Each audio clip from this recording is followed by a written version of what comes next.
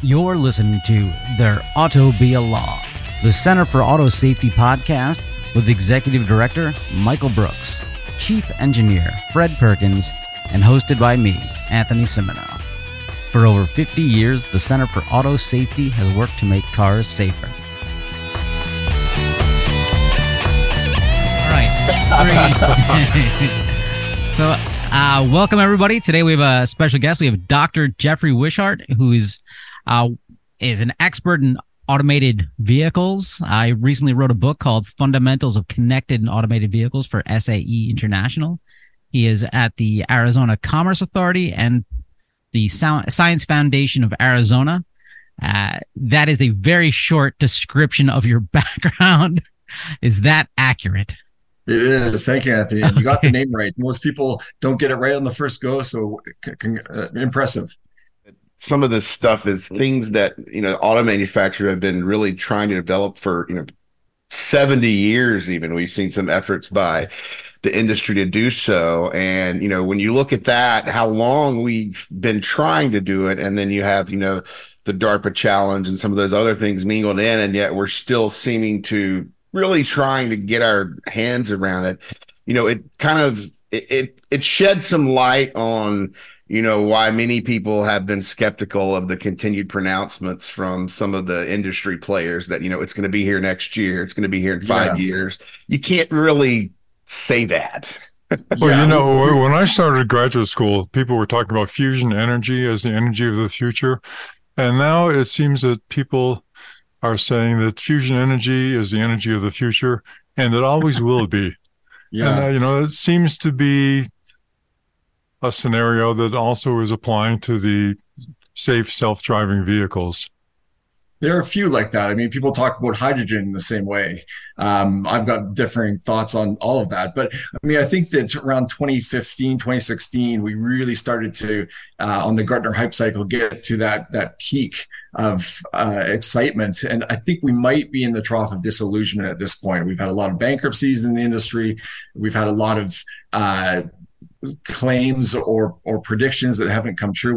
By 2020, a lot of people thought this was all going to be very common on public roads. Clearly not the case. So I think that there are some things that need to be changed in order to get us to where we see these vehicles kind of all over the place in all sorts of different use cases. But I think that their progress is being made, but certainly not at the pace that we thought just a few short years ago. Yeah, so going through your book, you kind of cover the history of autonomous vehicles and different approaches people have taken, and you've talked about some things in there that we've mentioned a lot on the show that I think, hey, this is a great idea.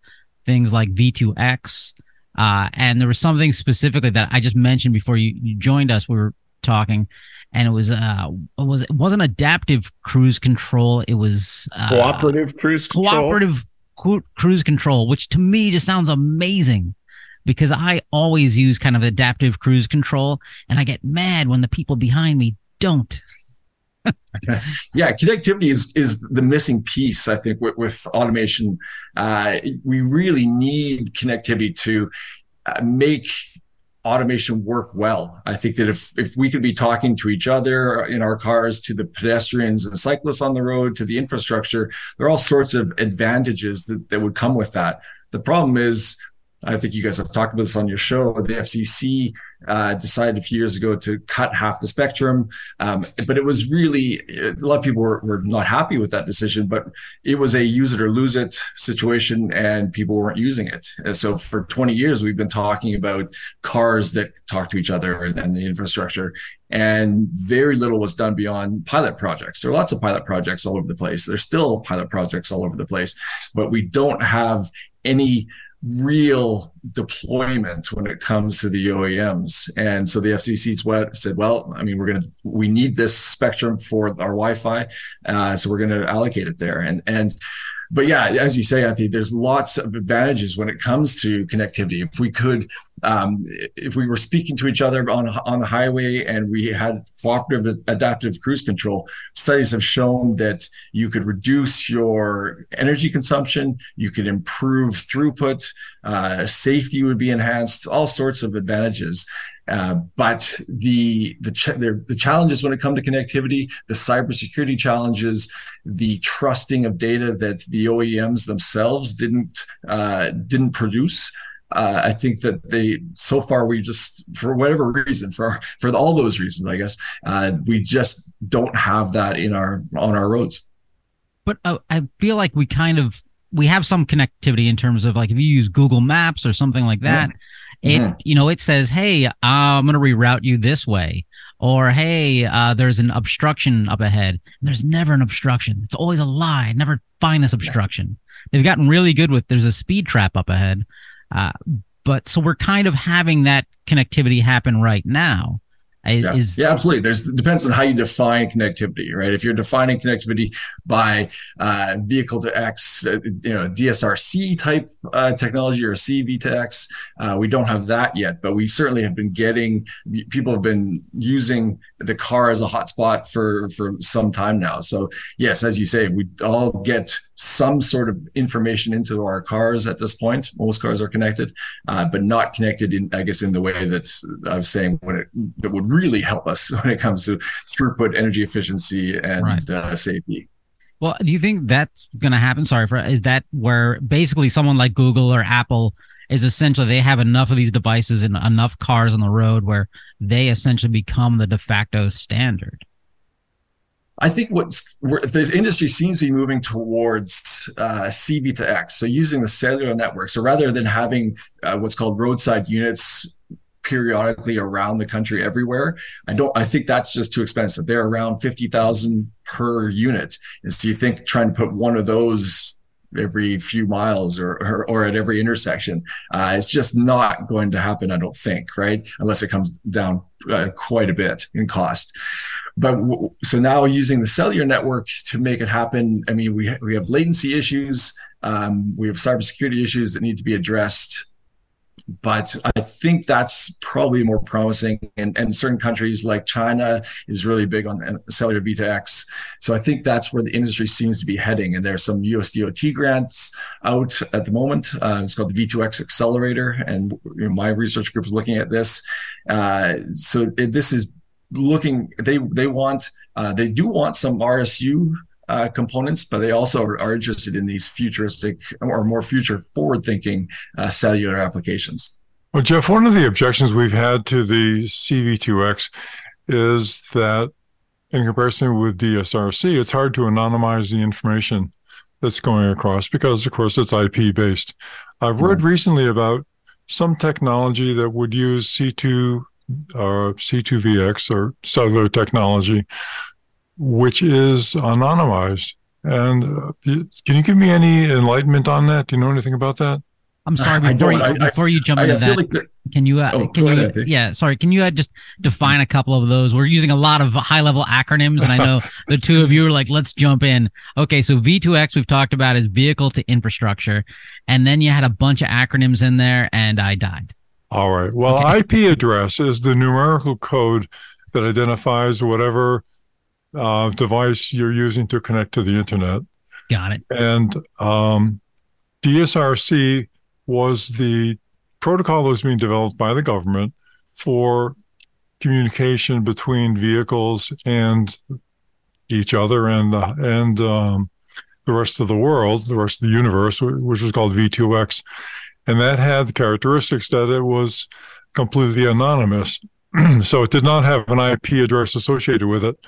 Now, the potential problem is that if you have all the cars connected through cellular technology is always associated with the IP address of your vehicle or your phone or whatever. And this is how people hack into other people's phones using technology that's being promulgated by bad actors around the world.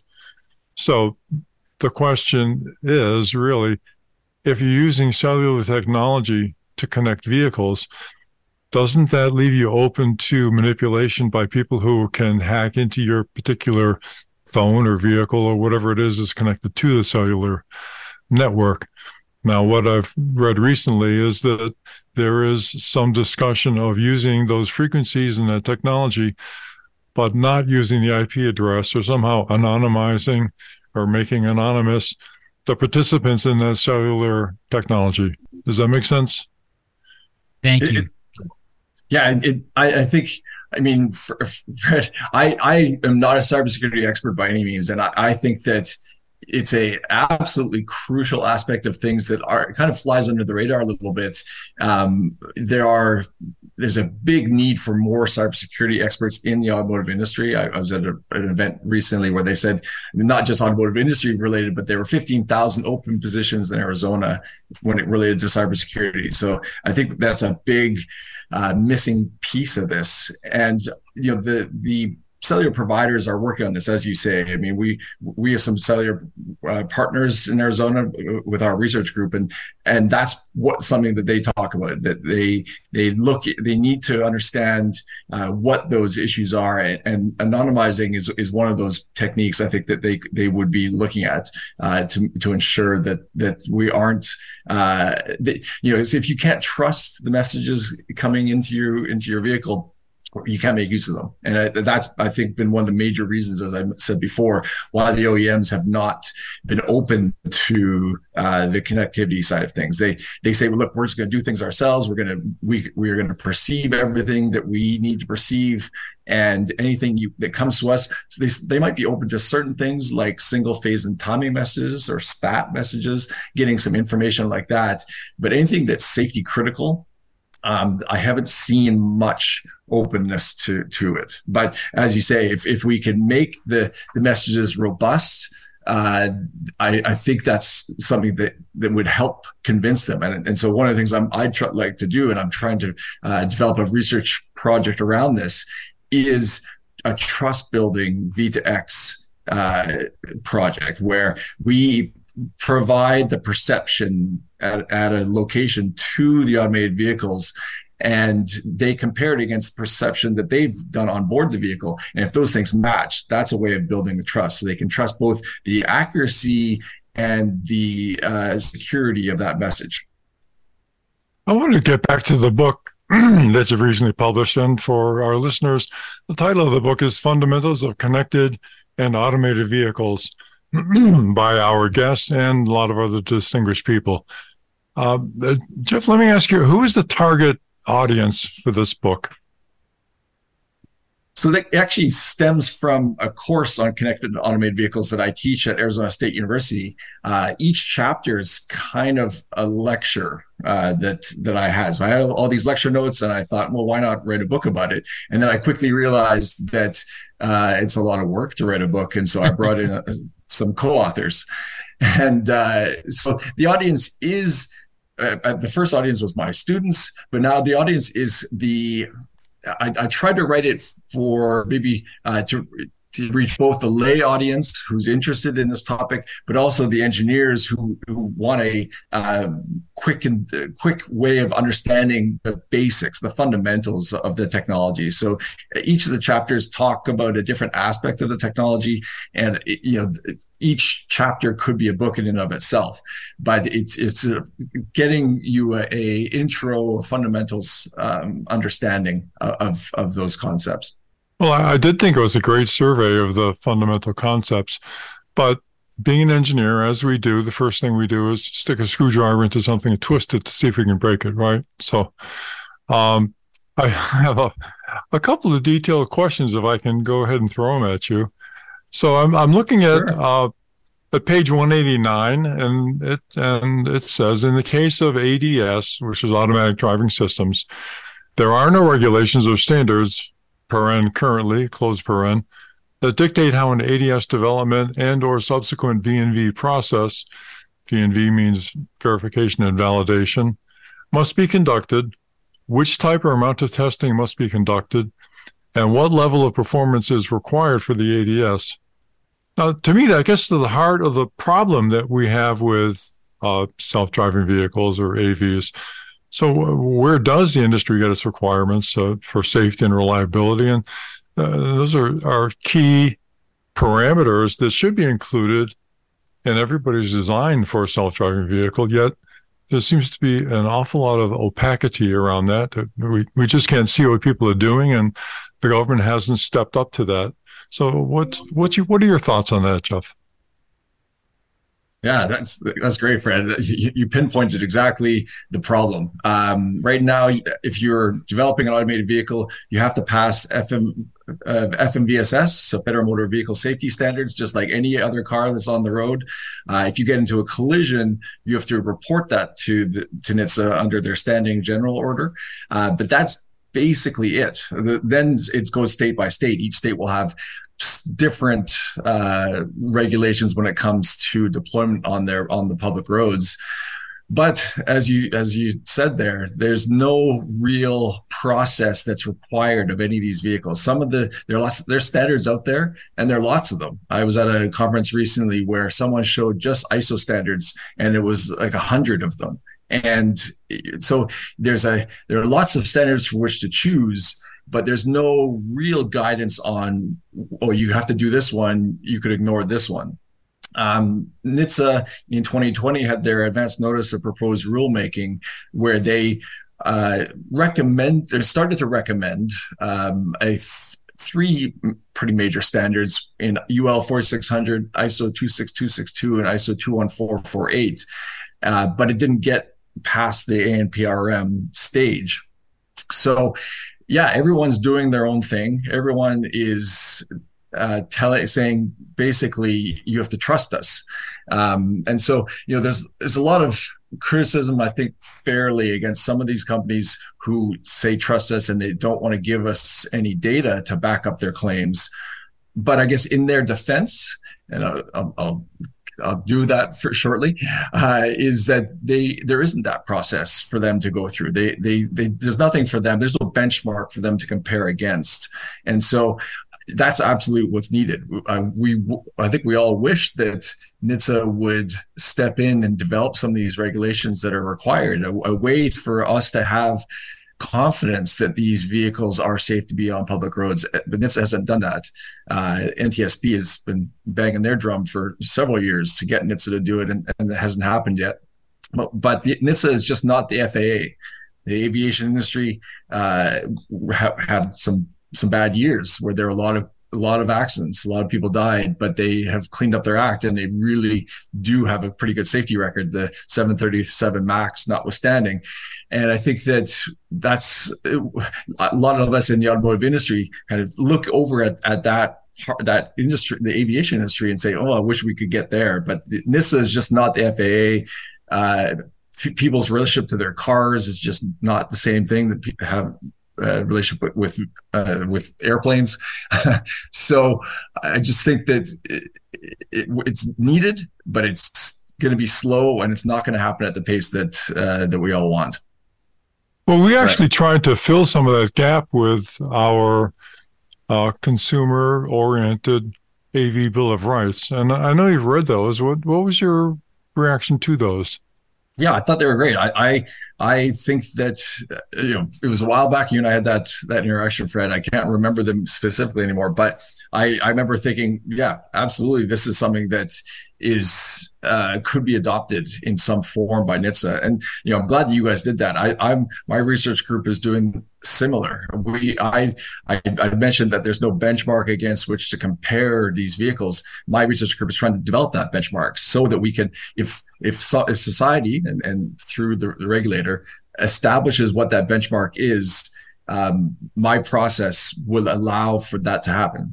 We aren't going to say it has to be this much X safer than a human driver, but if NHTSA makes that call, then our process would be usable for that purpose. And so my plan is to develop the research, toss it over the fence to myself as the V&V task force chair under SA's on-road automated driving committee.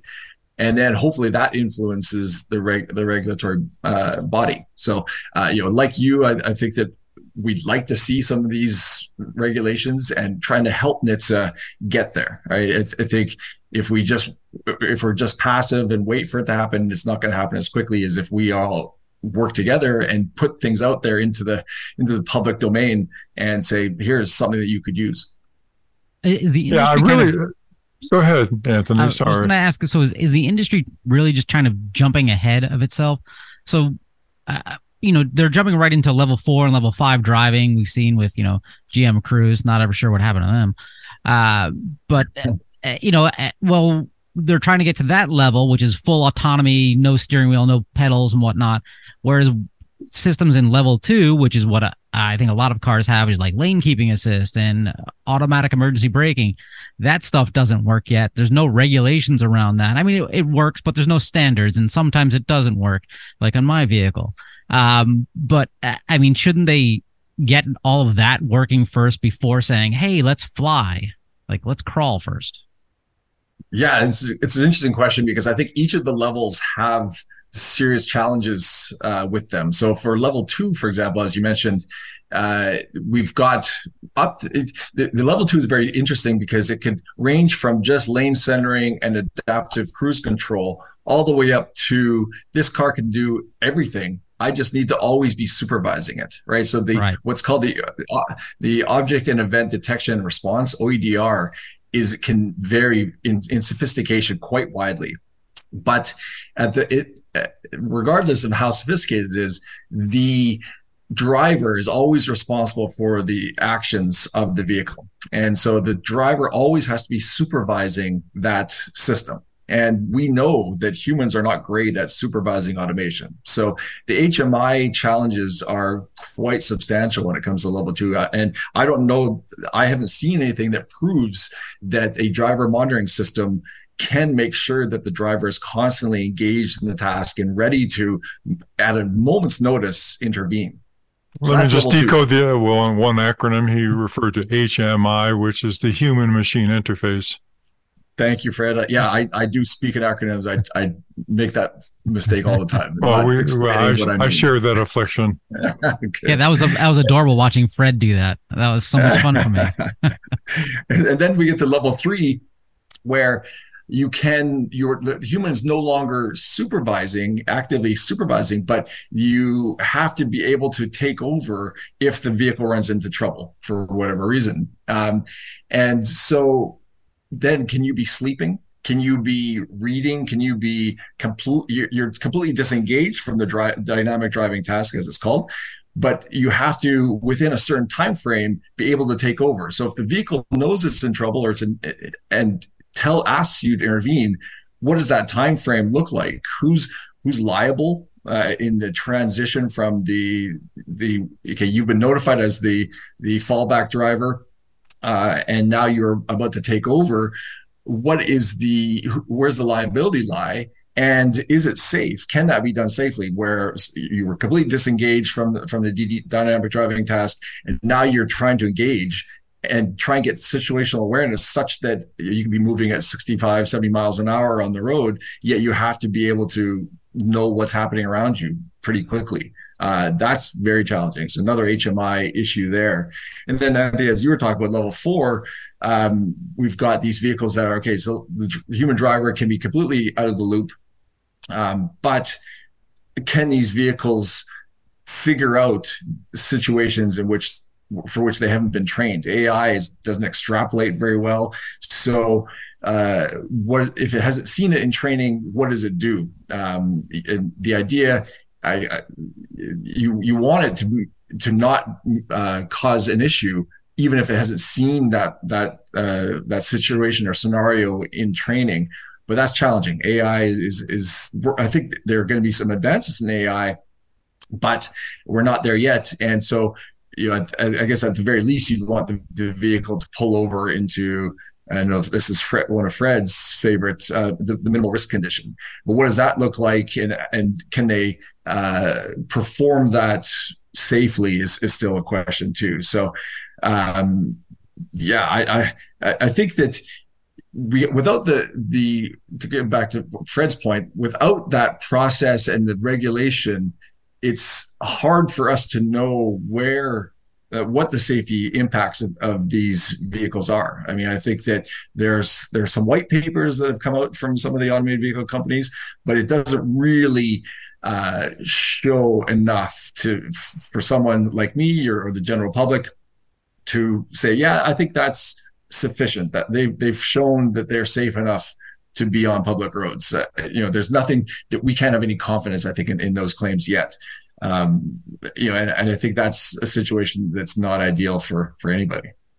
Let me just jump in. The level 3 for our listeners is a self-driving car that is designed for a human to take over in an emergency, whereas the level 4 car is a self-driving car, which is designed such that a human does not have to take over in an emergency. The car will take care of itself. So that's the key distinction between level 3 and level 4. And Jeffrey mentioned a key word, which is liability, which I saw Michael perk up over there. So, Michael, you want to talk about the liability consequences of these levels? Well, I mean, I may have been perking up over level 3 and thinking about, we see crashes all the time where they're almost instantaneous. Even human drivers aren't able to respond to them. And in a level 3 vehicle, I think those, we looked at the one, I believe, a few months ago where the truck cuts off some kind of boxy Kia, and there's literally no time for the driver to react, and the Kia flies in the air, rolls. Luckily, they weren't injured, I don't believe, but it was a kind of a stark reminder that these things happen in milliseconds. And I don't foresee that there could ever be a way to design a system that's going to allow a human driver to take over fast enough to avoid those. But at the same time, even if, humans can't really avoid those crashes now anyway, but there has to be some, within that period of seconds, there has to be some way to avoid these crashes that are going to happen fast, and that we are pretty sure humans aren't going to be able to disengage from a movie or a cat nap in order to address them in time. So it suggests that, level 3 is never going to be perfect at predicting and warning drivers and avoiding those types of collisions. And level 3 is really challenging because the AV developer, I guess the OEM has to be very explicit about what you can be doing, what you can't be doing. If you are not engaged in the dynamic driving task, you're liable to potentially fall asleep, right? But is that allowed? Can you be eating? Can you have something in your lap? Can you be looking behind you? I mean, so there is one automaker that's supposed to be coming out with a level 3 system in the US, and they have not been explicit about either what the driver can do or the liability in that transition period, or what that transition period even looks like. So yeah, I for a while I thought, no, there's no way anyone's going to build a level 3 vehicle, but I may be proven wrong shortly. So I think that it's level 3 is, to me, potentially the most challenging of the levels. Yeah, it was surprising. I think we're seeing was Mercedes has a license to try out level 3 in Nevada, going slower than 35 miles per hour. And we talked about liability because Mercedes made this kind of blanket claim saying, hey, we'll cover all of your liability if something happens. And then Michael, the lawyer, is like, that's never going to happen. There's no way. The press arm is different perhaps than what the engineers were thinking, right? So that's always a challenge in a big company. But it almost sounded like what you're talking about, that level 2 is really hard as well. That level 4 might be potentially easier. Whereas I think is like, there's a lot of stuff missing from level 4. Why not just, put all these level 2 systems in there? Don't make claims that they'll drive your car like some company does and that they do everything for you. Instead, every time there's human interaction and overriding of the system, hey, the system, you can just learn that's new data points that you can then feed into your level 4 system. Like, why did this person hit the brake here? I actually think that, I think that's certainly potentially true. I think that even better might be, so we've got what's called active safety features. So you mentioned a couple of them, Matthew, but those are actually, so if they're intermittent, that's considered active safety. So the lane keep assist is intermittent. Just if you start to drift and you hit the lane marker, it'll send you back towards the center. So lane centering is sustained operation. So that's automation. But these active safety features like automatic emergency braking, forward collision warning, blind spot warning, these things that are monitoring the human driver, those have proven safety impacts. So there was a study a few years ago that showed that forward collision warning and automatic emergency braking reduced front to rear collisions by 50%. And so a lot of these active safety features, I think we've seen that the rear cameras have proven reductions in collisions, things as you're reversing your vehicle. Some of these technologies we know are safe. Now, the Euro or the US DOT has what's called the New Car Assessment Program, NCAP, and they test a few of these active safety features, and they're thinking of adding some more. I think that's I think that they're getting a little bit more attention recently because of that trough of disillusionment potential for automated vehicles. And I think that that's definitely a promising way to go, that humans are going to be in the driving loop. And yet we're going to have these automation systems that will act as guardrails and prevent us from potentially doing some dumb things. Well, there's an interesting aspect to this in my mind, which is that no car that I've ever seen informs the user as to what the margins are for safe performance. Mm-hmm. Now, every car has got probably a safe operating envelope. So what does that mean? Well, at 3 miles an hour, you can turn the car as hard to the left as you want. Nothing bad's going to happen, right? At 100 miles an hour, you have to be very careful about how much you turn the car to the left because with only a few degrees of steering to the left, your car is going to go out of control. So this is what I mean by the performance envelope. One of the potential advantages of level 4 automation is that the car presumably would know what its performance envelope is, and it would presumably stay within that safe performance envelope more consistently than would a human driver. Because the human driver in your car, in my car, have no idea what the performance envelope is, right? I'm going to stop in the accelerator. We don't get any warning that says, hey, you idiot, you're going 85 miles an hour on a country road. What the hell are you doing? Put my wife in your passenger seat. You'll get it. Don't worry. Oh, thank you. Is she generally available? Or? Different conversation now. But but lane keep assist is interesting because I find that I actually hate it because when I use it, it tends to fail on curves that I wouldn't anticipate it would fail on. And yet there I am hurtling towards the guardrails at 40, 50 miles an hour. I generally turn it off. The only time I turn it on really is when I'm on an interstate highway and I just don't expect anything bad to happen. And of course, then what the hell is the point? Because, you're on a highway where you don't expect anything bad to happen, right? Easy driving. Yeah, a few points there. Fred. First, I think it's really important that as the cars get more and more complicated, we need more and more education for drivers. But you know what it's like at a dealership. You're not going there and getting a full course on what the vehicle can do and what these limitations are. And that's a real problem. No one's reading the manuals. And yet these features are getting more capable, but more complicated. But then your second point about shutting off the feature. The features, depending on the manufacturer, it's going to vary between manufacturer each. So automatic emergency braking, as I said, has proven safety benefits, but not all automatic emergency braking's features are designed the same and have the same efficacy. Right. So, and there are no federal standards or any other standards for what it has to include or how it's supposed to perform.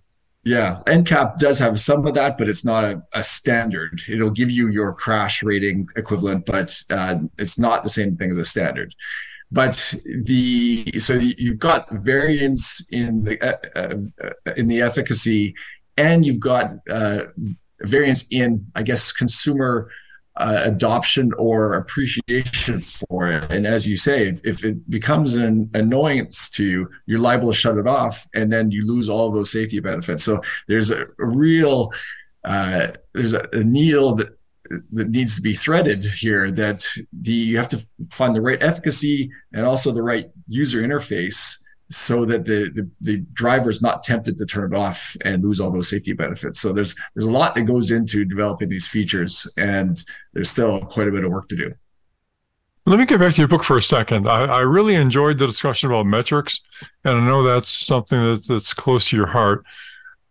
But something I noticed about that is that, well, a couple things, actually. First is that you don't talk explicitly about any OEDR metrics.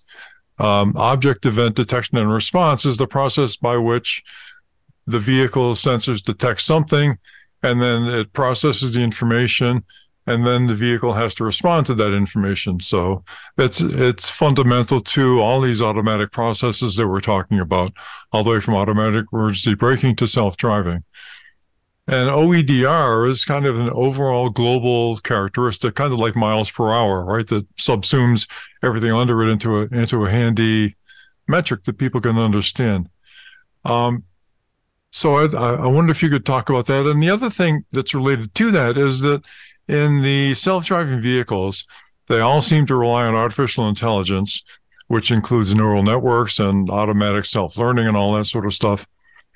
Those systems are opaque to human beings. We cannot, as human beings, understand what's inside of those automatic processes. So the only way you can really develop metrics for those, it seems to me, is to look at the statistics of stimulation and response. And frankly, the universe is not going to exist long enough for somebody to get all those meaningful statistical responses from every aspect of a self-driving system, I think. But anyway, your thoughts on that? So when back in 2020 or so, a research group that I'm with, the Institute of Automated Mobility, came up with a set of metrics for automated vehicle evaluation. So this is the first step in getting to evaluating how the vehicle is performing in different scenarios. And we had some OEMs as part of our research group, and talking to them about what they're open to providing and what they're not. Because of those discussions, we came up with a taxonomy of black, gray, and white box metrics. Black box metrics being metrics that you can measure without having any access to the automated driving system whatsoever. Gray box being, all right, well, we need a little bit of data from the ADS, automated driving system, but not a lot. And the white box being substantial access to the automated driving system. So what you were, and we did that purposefully because we want to make sure that you could, if you are a regulator of some sort or an IOO, infrastructure owner operator, that you can evaluate the driving performance of one of these vehicles without having to have access to the automated driving system. I think we thought that was very important. So that's where that taxonomy came from. Your discussion about the OEDR and its measuring that performance, you're right. Right now, the AI is opaque. It's a black box. So you can't understand or see what's happening on the inside. You can get the input output, and you can measure those things. So we could develop more white box metrics. We have a few in our metrics, and I should mention that the V&V task force is working on SAE J3237. Hopefully, that will be published early in the new year. So under the SAE's on-road automated driving committee that has these metrics, black, gray, and white, we have some white box metrics, but we didn't get extensively into them because of that sensitivity from the OEMs. We didn't want to scare them off and not want to work with us. So we were very judicious in having a few white box metrics for which you require ADS data. But we could certainly look at different subsystems. You could have white box metrics that measure the perception. You could have white box metrics that measure the path planning. Both of those subsystems, you could do it, and you could get into them. You could say, you could look at your localization. You could look at your classification. You could look at your tracking, and getting into all of those details. You can probe those aspects of the automated driving system. If you have basically unfettered access to it, but we have stayed away from them for now, Maybe the next revision of J3237 will include some more of those. And maybe the industry will decide that's important and we need to do that. We need to not just look at the vehicle's performance from the system, from the vehicle itself. Did it go through a red light? Is it speeding? Did it avoid that object? Easy to see from you don't even need to be on the vehicle. You could have an infrastructure camera that could capture all of that. But maybe we'll decide, no, we need to now dig deep into the ADS and see why it was doing what we saw at the system or vehicle level. Since we're on since we're on perception real quick, I was just wondering, I had kind of a question generally, but perception, you have basically four categories of things that the vehicle's doing there. You're detecting the object, you're tracking the object. If it moves, you're getting kind of a depth estimation for it. But then you also have this area called segmentation where, it's basically the vehicle or the computer is classifying objects into appropriate categories. And just looking at those four to me, and also looking at, how that is generally where even in humans, we tend to screw up the most, is in how we categorize things in the world and what we believe their attributes are before we act. Is that the most challenging part of the perception? I mean, there are a few things that are challenging, but that is very true. I mean, if you look at the Uber incident from several years ago, which is actually quite close to my house in Tempe, Arizona, the vehicle misidentified her several times. It was a challenging situation because this is a pedestrian crossing the road perpendicular to the vehicle, and she was walking a bike.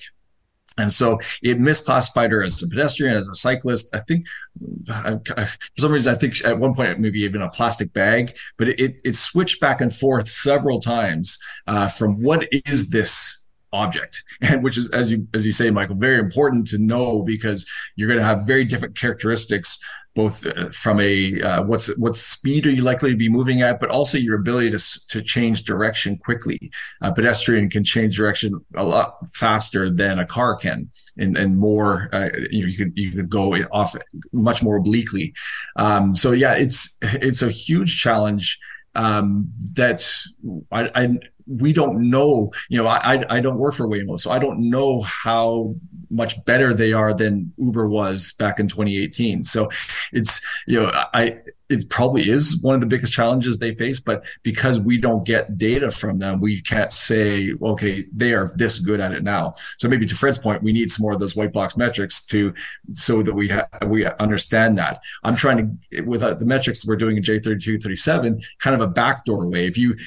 If you don't perceive things correctly, eventually you're not going to drive appropriately. So if you don't perceive that pedestrian, or you think that pedestrian's a car, you're going to act differently. So we're trying to understand from that perspective, but to really get an understanding of how the vehicle is performing top to bottom, yeah, you need a lot more of those perception path planning metrics. So when you guys are in these SAE meetings, do you actually get feedback from the OEMs saying, hey, we do want regulations here, we do want guidelines? I've never heard them say that. Yeah. We don't get into the politics necessarily or the regulatory scheme, but there are some very good people working from those companies working on the standards with Fred and I. And, they very involved, very engaged, and some of them are excellent collaborators. So, it's not all the companies are doing that. I haven't seen a Tesla representative in any of these standards committees, for example. And I wish they would engage more. I think that they do. I don't know if you saw today's news about the recall of 2 million vehicles. Yeah, right? Insert my shocked face there where you say they haven't been at those meetings. Yeah. I wish they would. I think it's be better for them, it'd be better for the industry, it'd be better for the public.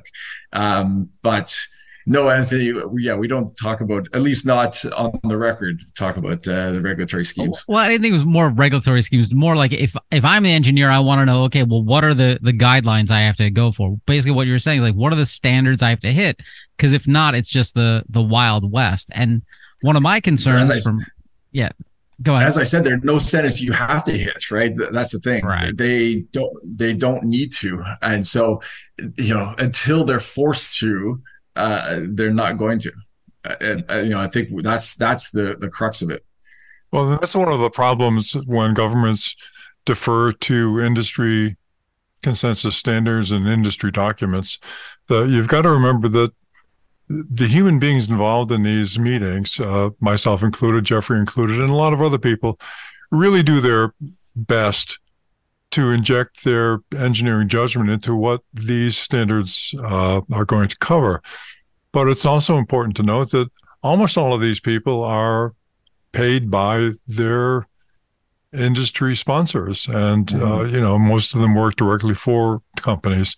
And even though they are supposed to represent themselves as individuals and not their companies in these meetings, the fact is that it's hard for people to ignore the person who is paying they're giving them a paycheck every couple of weeks. Yeah, that's interesting because at the IEEE is different than SAE. So SAE, they have these statements they read before every meeting. They say, you're, as Fred said, you're representing yourself, not any other organization. But then some people in their name, they put, say, Jeffrey Wishart, Arizona Commerce Authority, ACA, right? So then it's very clear, like, are you representing yourself? I've just identified myself with this organization. Very different from IEEE, where you are explicitly, in those standards meetings, you're explicitly representing your organization. Your organization has to pay to be a part of that. SAE, as Fred said, we are all individuals, but it's you don't find very frequently someone saying something that their organization wouldn't like. I don't think. I don't think that's gonna. I don't know that, I guess, for sure, but I can't imagine that they are saying things that go against what their company thinks. No, I think the other extreme is the organization called the AVSC, or what stands for Advanced Vehicle Consortium, which you refer to in your book as an SAE-based consortium. But I always think of them as kind of the resistance underground from people who want to really defy the government, because they put out these documents as though they're quasi-official documents, yet there's no government organizations involved in it. There are no consumer-oriented organizations involved in it. And to say that they're SAE-based somehow gives them an imprimatur, which I don't think they deserve. I think they're, in a sense, kind of dangerous, because they're putting a pretty face on something that people don't really understand what's underneath the tent here. Yeah, interesting. I guess I have a better view of them than you do, Fred. The SAE has several different parts to its organization. So it's run by one division of SAE. They're ITC, which I can't remember what that stands for. Technologies Consortium. I can't remember what the I is, but regardless, the process is opaque. Not just anybody can join it. So it's paid companies that are doing it, and they are very careful in their calls, I understand. But they're putting them out as best practices, and I think that's useful. It's kind of like when you guys did your Bill of Rights. I think putting it out to the community for a standards body like SAE, they kind of toss over themselves or over the fence to themselves too, to adopt, to take on and make into a standard, I think is quite useful. So that's one of the things that happened with the metrics work, J32, 37, the IAM. We had our research and we put that out into the public domain. AVSC put theirs out. And what started out as an information report, and SAE has 3 different levels to their documents: information report, recommended practice, and then standard, in increasing amount of industry consensus. So what started out as an information report got upgraded to a recommended practice because the IAM's work and the AVSC's work was kind of philosophically aligned. So I see what the AVSC puts out as useful and helpful to the industry. yes, it's not a standard, it's not a regulation, but I think they put out useful work in my view. Oh, thank you for that. So, in your opinion, now, how soon before we have fully autonomous vehicles? Oh my God, that's a $1 trap. The $20 billion question, right? It's a trick question because it happened 2 years ago, according to Elon Musk. Yeah, yeah, exactly. Well, I mean, I guess so I live in Arizona and I see Waymos with no vehicles or with no driver. Have you gotten into them? Yes, I have. Oh, what's the experience? Experience is quite good. I haven't had any issues, although my girlfriend got into one and it went past the road that would have turned to our house and took a circuitous route for some reason. I'm not sure why. But other than that, it's been pretty seamless. Arizona, as you might know, has big, wide streets, and the infrastructure is quite good. It's block system. It's pretty simple.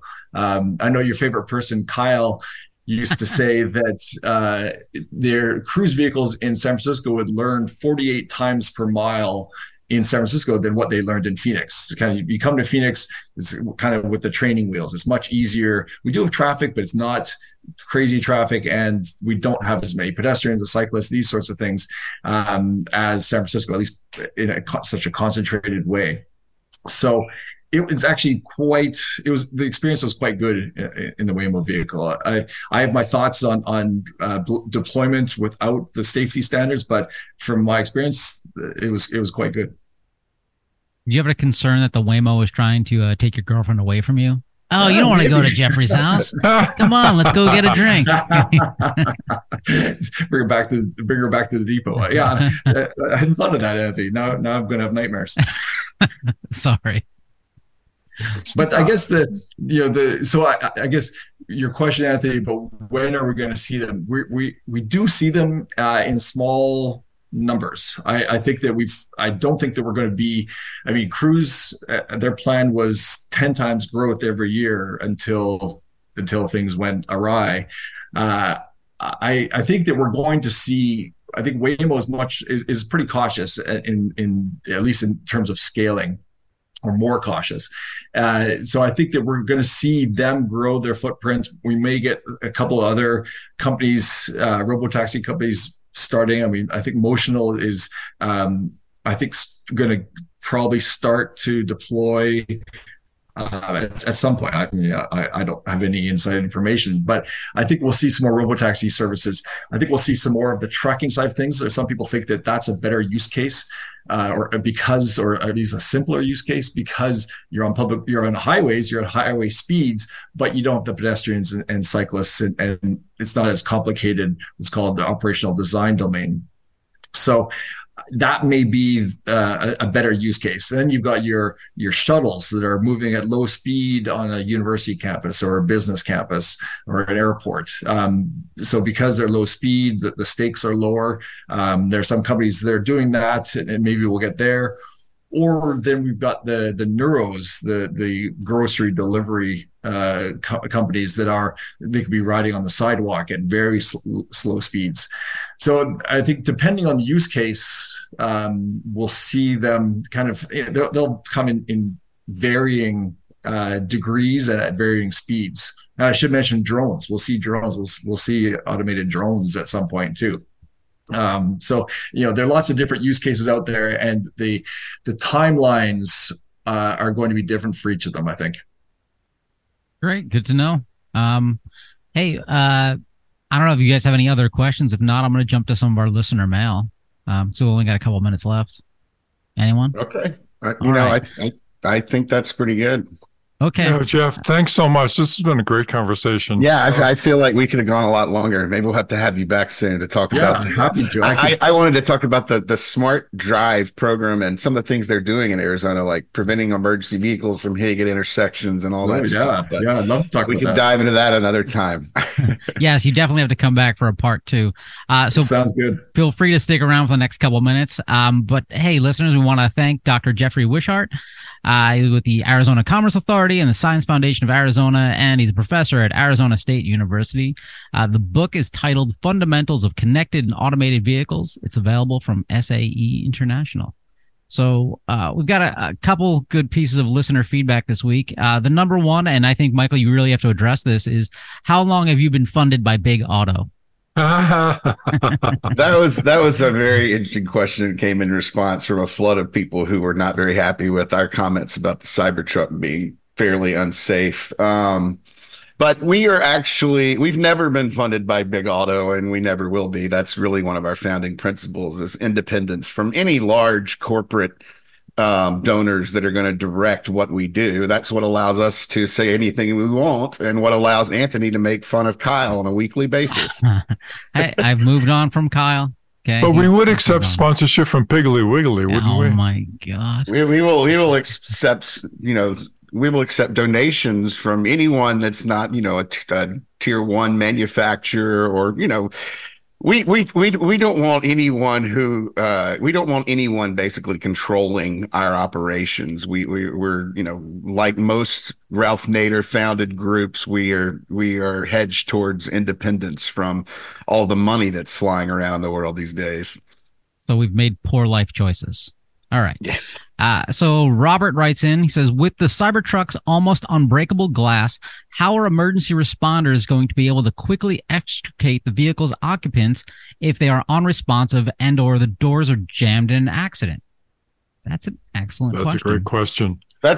That's one that I don't know if there's really a good answer to yet, because we haven't seen any incidents where emergency responders are having to deal with that sort of thing. I believe, and from what I've been able to gather, very, on the web and from sources that aren't exactly direct law enforcement or life-saving sources, is that the jaws of life can deal with those windows and can deal with the stainless steel, but it will probably be a little more difficult. It may be slower for extractions.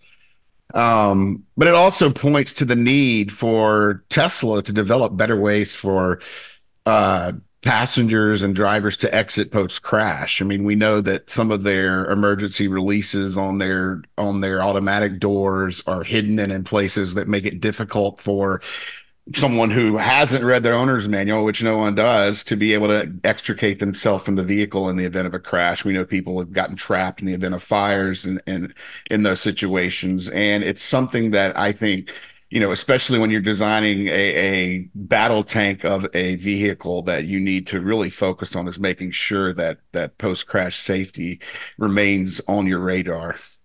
I'd like to point out that I've read my owner's manual, and I've also been picked last in gym class a number of times. Last question from Frank, another Tesla-related question.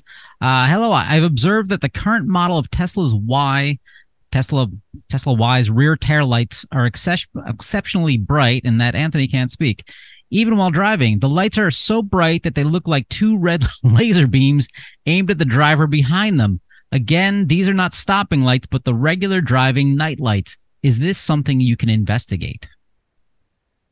Is there a standard around lumens? I don't know. That's an interesting one. I've never really heard anyone talking about. I mean, we get a lot of feedback, and then there's even a number of groups out there that are strongly suggesting that LED lights and some other things on vehicles today are excessively bright. We're hoping that some of the adaptive headlight rules that are coming down from NHTSA and just the new designs of those are going to mitigate some of that and ensure that headlights are properly aimed. That's also another huge problem, is that headlights move around on vehicles all the time due to vibration, use, collisions, and aren't aligned so that they can properly illuminate the road ahead of you and not blind other drivers. So it's something that we hope gets better with time, but in the case of a rear, dry operating light that's on all the time, I've never heard of that complaint. So I would encourage, if anyone has a similar complaint, don't just let us know, let NHTSA know, because that's what they need to look into. There are standards for the illumination of rear tail lights. All right, and with that, again, I'd like to thank our guest, Dr. Jeffrey Wishart. The book is called Fundamentals of Connected and Automated Vehicles. Get it now. It's a great Christmas gift. It's a great book. And so thanks, everybody. Till next week. Thanks very much. Bye-bye. Bye, everybody.